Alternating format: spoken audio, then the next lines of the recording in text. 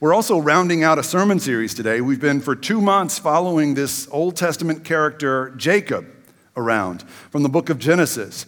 And Jacob is a character that many of us resonate with. Many of us find ourselves in Jacob's story. And you may or may not find yourself in Jacob's story, but I think chances are, if you look closely enough, you'll find part of your journey in Jacob's journey. And today, I'm sad to say, frankly, that we're saying goodbye to this sermon series. This is our 7th and final week of the Jacob series. And we're going to do that by, I believe, asking ourselves the most important question we'll ever ask ourselves. And I'm going to challenge you to answer the question that I think matters more than any other question you'll ever ask a little bit later. But as we look at Jacob, we've been following him around for 2 months. We've been sort of taken by his stubbornness in his early years. In the first half of his life, he lived like he was missing something. You ever watch somebody who was obviously missing something? Have you ever kept an eye on someone at a coffee shop or somewhere that had obviously lost something, and the frenetic, sort of frantic nature in which they're looking for that missing something? That's how Jacob lived for the first part of his life. And many of us can relate to that. We don't really know what we're supposed to be looking for. We just know we're missing something, and so we try a little bit of everything to fill that something, but as hard as we try, we never really can. And that's what we see with Jacob in the early part of his life. He gets fixated on one thing after another. And no matter how hard he tries to fill this void in his heart, he cannot fill it with the stuff he gets fixated on. And this is interesting because Jacob, like most of us, was raised with everything he could have possibly wanted. He had a great life, loving family. He had a wealthy family. He had a future that was secure and comfortable. He was given part of the inheritance from his father. God had his blessing on Jacob, which may not sound like much to you, but what that meant for Jacob is that he had a legacy. He had a part in God's plan to save the world through the promise God made to Abraham. So God said, Jacob, you're the one that carry forth this promise in your generation. But even with all of that, Jacob lacked one thing, and we uncovered that one thing last week. It was faith. Jacob lacked faith. He did not lack belief. And you can believe in God and not have faith, because belief is easy. Any of us can believe in an abstract form of God, an intelligent being behind the universe. Most of us are believers. Few of us are faithful. Few of us have faith in the sense of a personal relationship with God built on trust. And so Jacob lacked faith, and because he lacked that personal relationship with God, he didn't really trust the promises of God, and so he sought to try and fulfill the benefits of those promises himself. He scratched and he clawed. He got fixated on his brother's inheritance. He wanted his brother's inheritance for himself. He was jealous because Esau's inheritance would be bigger than his, and so he tricked his brother out of it. He was fixated on it, and that didn't satisfy. And then he got fixated on his father's blessing. Even though God had already promised him an eternal godly blessing, he still wanted his father's blessing. He got fixated on it, and he lied and deceived his father while he was on his deathbed.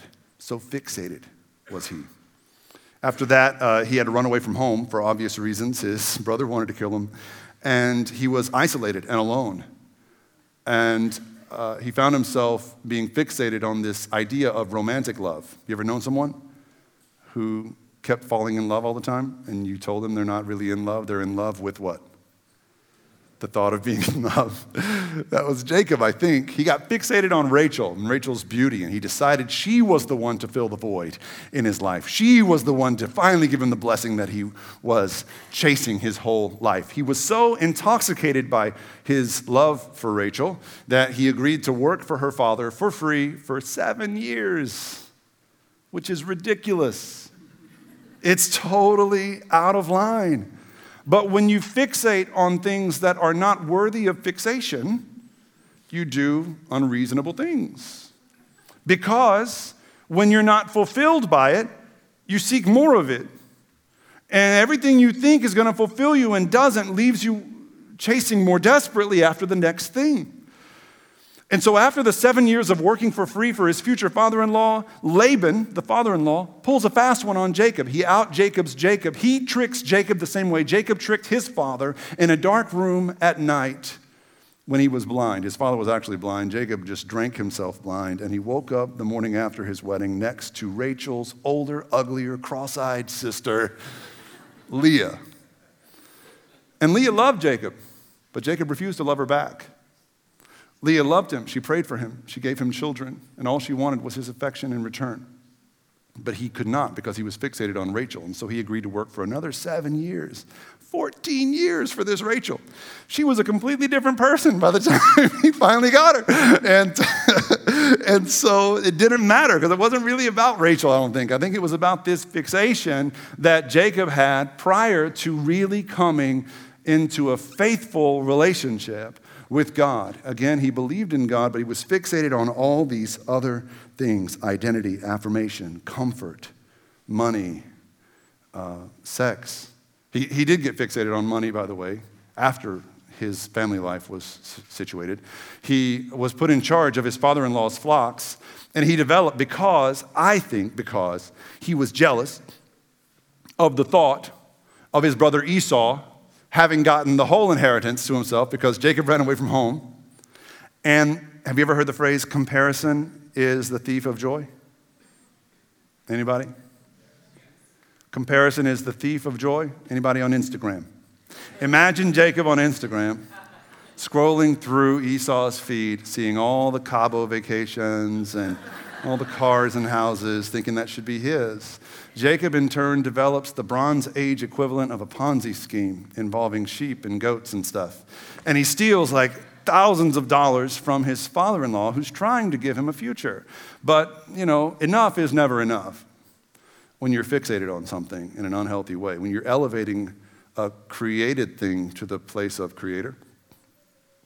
It's never enough, and that's what Jacob does, and we all do when we seek ultimate satisfaction in things that are not ultimate things. John Wesley, the founder of the Methodist movement, put it this way. He said, "What is more natural to us as human beings than to seek happiness in the creature rather than the creator? To seek that satisfaction in the works of his hands, which can only be found in God." All right, so the things we seek satisfaction in are not evil things. They're actually good things. Pleasure is good. Joy, happiness, love, romantic love, sex, food, all of it, success, and money can be really good things. They're intended to be good gifts. But when you take a good gift and make it ultimate, it's not good anymore. That's not where it belongs. But when you have an ultimate thing, the ultimate thing in the ultimate place, and everything else in place underneath it, those good things are great. They bring you joy and satisfaction and fulfillment because they're not ultimate in your life. Now, the problem for us, obviously, is that we make that switch. And this is a universal truth for us at different points in our lives. We all do this. So if you feel like I'm talking right at you and nobody else, you're in good company. Like, this is all of us. Trust me. But what I would propose today is that the act of seeking fulfillment, ultimate, that's an important word, ultimate fulfillment, your highest fulfillment, is, by definition, worship. That is your worship.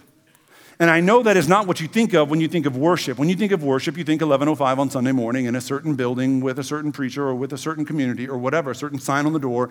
That's worship hour. I want to expand your view of worship outside the realm of mere religion and help you to understand that, theologically speaking, we were all made for worship, and we are all worshipers. The question is, what or whom do you worship? Not do you worship, but what do you worship or whom? And I believe this is the most important question you're ever going to answer. And I'm going to explain that for the rest of the sermon, but I believe that there is so much on the line when it comes to your answer to that question. What am I worshiping or whom and why? Now, whenever people seek ultimate fulfillment in created things, we don't usually call that worship, do we? Whenever someone is obsessed with looking good all the time, and that's all they think about is looking good or looking a little better than the last time they went out, and putting the right face on and the clothes and the appearance and the car, everything is about appearance. We don't call it worship, we call it vanity, right? And they're vain.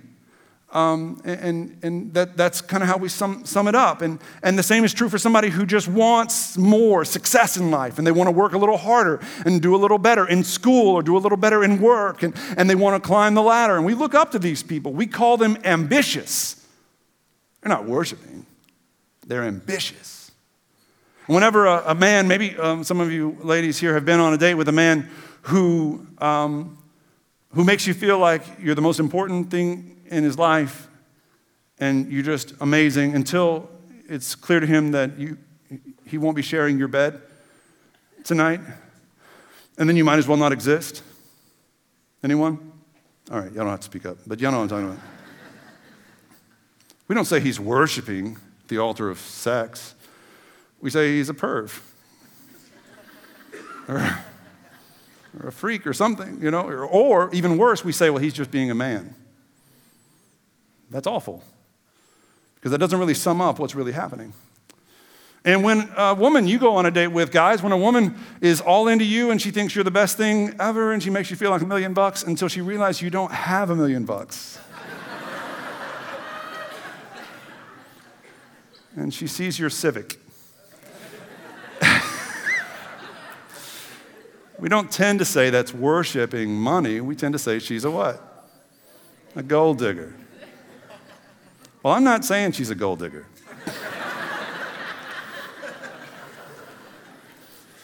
I'm so glad that my church is full of Kanye fans. Never been prouder. No, I'm saying she has chosen what she worships. She is a worshiper of a specific thing. It is not an ultimate thing, but she's worshiping it like it is, like it will fix her problems. And so is the guy on the date who's fixated on sex. And so is the ambitious one who's fixated on ascending the ranks. And so is every other worshiper that puts in place of the ultimate God something that is less than ultimate. We all worship these things, and we seek this fulfillment in them. And what Wesley is saying is that that's a natural reaction to our fallen state, because we're still made for worship, but we don't understand how worship is supposed to work or who we're supposed to be worshiping. I would submit that worship is not a religious act. Worship is the posture of trust and submission that a man takes before his ultimate thing. Worship is a posture of trust and submission that a woman takes before her ultimate thing. So, most of us have become accustomed to saying worship is something that happens 1 hour a week, and it's for religious people. And the more secular our culture becomes, the more foreign the concept of worship has become. And for most people, and some of y'all are real churchy because you're here, and that's fine, no judgment, but for most people out there, worship feels like going back in time. Feels like going back a couple hundred years to the great revival of the old American West, or like a couple thousand years. We might as well be, an Incan tribe, like surrounding a ziggurat with, virgin sacrifices or something. I don't know, but like this is weird for people that aren't churchy. And if you've been in church your whole life, you've forgotten how weird it is. But if it's your first time here today, the first time in a worship service in a long time, or if you can just imagine what that would be like, how suspect everything would seem when you walk into a worship service, because the parking's free and there's no cost of admission and everybody's creepily happy and a little too nice, and the coffee's free and it's pretty delicious, and there's free donuts, and there's a free mug they want to give me, and there's a free Bible they want to give me, and all this weirdness. And you walk in and you take your seat and you wonder why everybody's facing the same way, and why is there a stage, and what's about to happen. And the music starts and it's a little too loud, and maybe it's not your style of music, but the lead guy has such a nice smile that you can overlook it. And so that's fine. And then, in case you're uncomfortable, they pass around a basket full of money and you take some and make you feel better. And then the guy comes out you saw on the website with the pretty wife when you wondered what he did to get her to marry him. And he must be rich. And you were wrong, so wrong. And then this guy talks for like an hour, solid hour, and nobody heckles or gets up and leaves, and you wonder what power this guy has over these people. Is this some kind of hypnosis? And then he says, let us pray, and all the heads drop and eyes close, and you're like, yeah, hypnosis. I knew it. It's very weird. It's a very weird experience, and my concern here, I'm not just trying to make jokes, but my concern here is that we so have separated the concept of worship from everyday life that we fail to communicate to people that worship is universal. It's a universal human experience, and even for you, if you're religious, if you're a Christian person, like it doesn't just happen here. You worship in every facet of your life. One of the strangest elements of worship for a lot of people is the act in many charismatic churches of raising your hands in worship. And some of you are so freaked out by this this simple motion. You're not anywhere else, just at church. Like Texans games, fine. Aggie games is okay. Shut up, whatever. What a cult. My gosh. All right. Man. Thought Christianity was weird. All right. So. It's okay everywhere else except in church. And some of you will make like wholesale judgments of an entire community of people based on the percentage of people inside a room with their hands up. And if you visit a church for the first time and there's 100% of people with their hands up, every single hand is up from the first song to the last, you won't even stay. You'll just get up and walk out because you know it's a matter of time before the snakes come out and then you leave. If it's just half the hands that are up, you'll stay for that service to be nice, but you probably won't go back. What you're looking for is that 5 to 10% ratio of hands up. And that's why you come to the story, I think, because that's what we usually have. Because I think you're comforted by the idea of there being some people in the room that care enough about God to raise their hands, but not so many that it puts pressure on you to do it. I think that's the ratio we look for, and then if it's 0%, you're Episcopalian, right? I think you're just, and that's okay. I think we'll all be in heaven together one day. So, somebody sent me this illustrated menu of options for those of you who may be considering getting into the hand-raising game. This right here is some old school story material. I shared this about 3 years ago, and I could not share it again. So it goes from rookie level all the way down to expert level. I will say that the 11:05 service is the closest to expert that we have. We've got a couple of touchdowns happening here, but 8:45 is definitely the elbow flap, which I kind of dig, and I've yet to see a Mufasa. So, still room for growth here. All right, we got to move on. Take that down. I'll post that to social media so y'all can enjoy it later. So, she really enjoyed it. What we see in Jacob's life is that there was this first half and second half. And the two halves are divided not by years, but by a certain event that happened, which I called last week or 2 weeks ago his justification moment, the moment when his belief became faith. And that was the moment that he wrestled with God all night. God came and wrestled with him, and Jacob would not let him go until he was sure of God's blessing in his life. And that's when Jacob stopped being a mere believer in God, and he started having faith in God. But as we talked about last week, even after you come to faith in God, you're still going to make mistakes. And Jacob continued to make mistakes. And it doesn't mean that his conversion was invalid, or if you're baptized today, it doesn't mean your baptism is not taken if you still have problems this week. It's how it's supposed to work. The difference is you're open to the grace of God now, and the circumstances in your life don't affect your relationship with God like maybe they would have before. Because faith is walking by trust, knowing that you're in the palm of his hand no matter what. And so Jacob made these mistakes, and he had to deal with some consequences. His home was a broken home. It was a dysfunctional family because he made the same mistake his parents and grandparents made by favoring one child over all the other ones. So he favored Joseph to such an extent that his brothers could not abide him anymore. They just couldn't stand him, and they sold him as a slave. It was unthinkable what they did, but it just tells you the depth of their grief and brokenness because of their father's preference. But they told Jacob that Joseph was dead, that he had been killed by a wild animal. So as far as Jacob knew, his favorite son was dead, and he was thrown into this deep season of grief.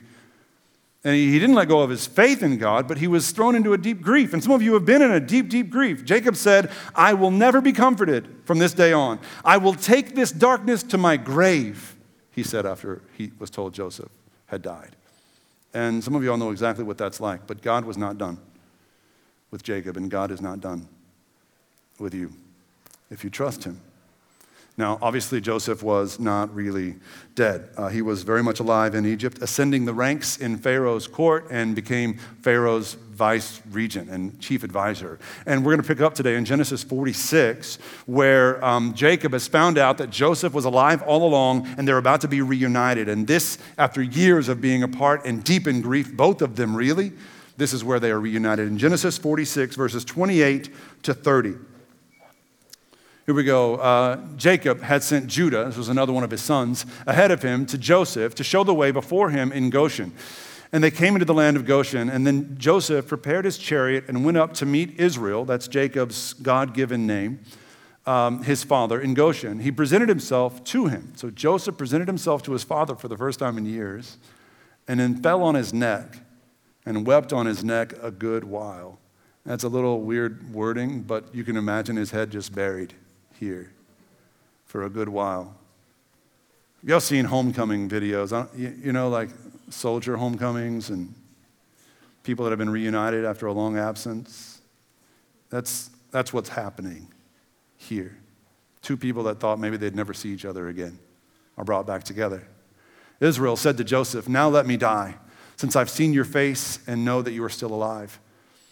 So here, Jacob is still struggling between his faith in God and his flaws as a human being, because he thinks that now that he has Joseph back, that his life is fulfilled, that God is done with him. And some of you have decided, because of you're retired or your family is grown, or everybody's moved away, or maybe you never got married and you're alone and you're empty nester or whatever, you think God may be done with you and your best years are behind you, and you would be surprised if you had a little faith and trust in God, what he's got left for you to do. Because Jacob had 17 years left to live after this. He lived 17 more years in the land of Egypt, reuniting his family, bringing his broken, dysfunctional family back together and setting them up for the next chapter of God's story that he was going to tell through them. In the next chapter of Genesis, in chapter 47, we see how Jacob's life comes to an end. When the time drew near for Israel to die, he called his son Joseph and said to him, if I have found favor in your eyes, put your hand under my thigh and promise that you'll show me kindness and faithfulness. The hand under your thigh thing, again, sounds a little weird on paper. This was an act of homage or respect as someone prepared to die, especially. This is, if you can imagine, a pallbearer. That's kind of what he's asking him to do here. Do not bury me in Egypt, but when I rest with my fathers, carry me out of Egypt and bury me where they are buried, and I will do as you say, Joseph said. Swear to me, Jacob said, and then Joseph swore to him, and Israel worshipped. Israel worshipped as he leaned on the top of his staff. An old man nearing his death, he worshipped God as he leaned on the end of his staff. The man who spent much of his life fixated on other things worshipped God in the second half of his life. He worshiped God, and God helped him put together all the things he had broken in the first half. He worshiped God, and everything else fell into proper place when he put God at the top where only God belongs. We know that he trusted God because he said in the passage that we just read, can we go back a slide? I'm sorry. But he said in the passage when he's talking to Joseph, take my body and bury me where my fathers are buried. You got to know a little bit. This is kind of inside baseball, Genesis talk here. But his fathers were buried in Canaan, the land God had promised their family. And here they are in Egypt, and Jacob says, take me back to Canaan and bury me there because I know God's going to bring us home. Even if it's after I die, God's going to bring my people home to the land he promised us, and I want to be close to where you are. This is a statement of faith. God's not done with us in Egypt. We've got a long way to go. God's still at work. His promises are still intact. And so this is a statement of faith, so much faith that Jacob is mentioned in the Faith Hall of Fame in Hebrews chapter 11, the best faith chapter in the Bible, where it says, by faith, Jacob, as he was dying, blessed each of Joseph's sons and worshiped as he leaned on his staff. In Hebrews 11:21, Jacob worshiped, and everyone does. You worship. You may be a little hard of heart toward Christianity, toward guys like me, toward preachers, evangelicals, etc. And I understand the church has done plenty of harm in the world and pushed plenty of people away. I pray that your heart is not so hardened as to make you blind to the fact that you are worshiping something every day. And that there is more at risk in this choice you make about what to worship than your daily happiness or your happiness in this life. We believe, as most people do, that this life doesn't end when we die, that our consciousness or our existence goes on through eternity. And the question that we're asking today is so important because of how integral the act of worship is. And whatever you grow accustomed to seeking ultimate fulfillment from in this life has every reason to continue in the next. Not just for 70 years will you be seeking ultimate fulfillment in non-ultimate things, but for eternity. And what happens here is that we over time begin to reflect. We become a reflection of whatever the object of our worship is. And I quoted Tozer last week. I'm going to do it again this week. This is just too good to miss. Tozer says, he opens his book this way. He says, what comes into our minds when we think about God is the most important thing about us. And your God can be the God, or it can be any lowercase g God. The most important thing about you. And the history of mankind will show that no people has ever risen above its religion, and that man's spiritual history will positively demonstrate that no religion has ever been greater than its idea of God.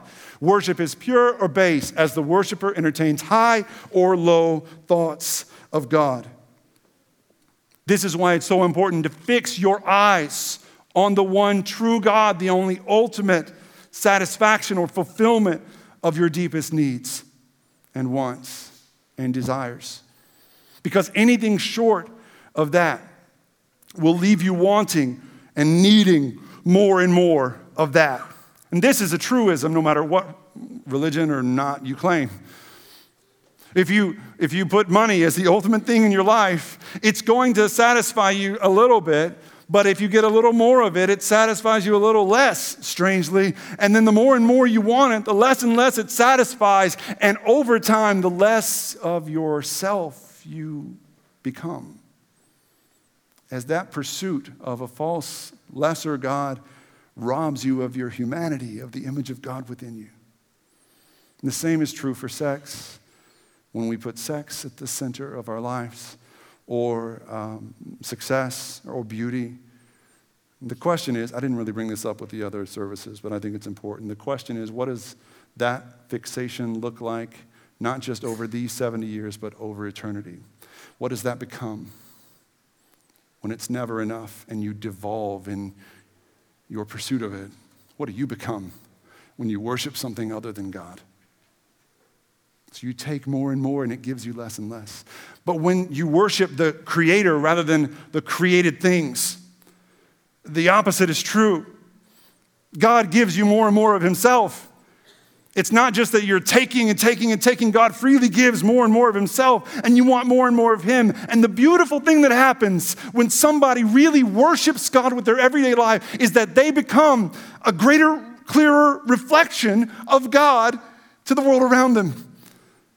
And they become a reflection of His mercy, of His grace, His joy. Their mood is not circumstantial.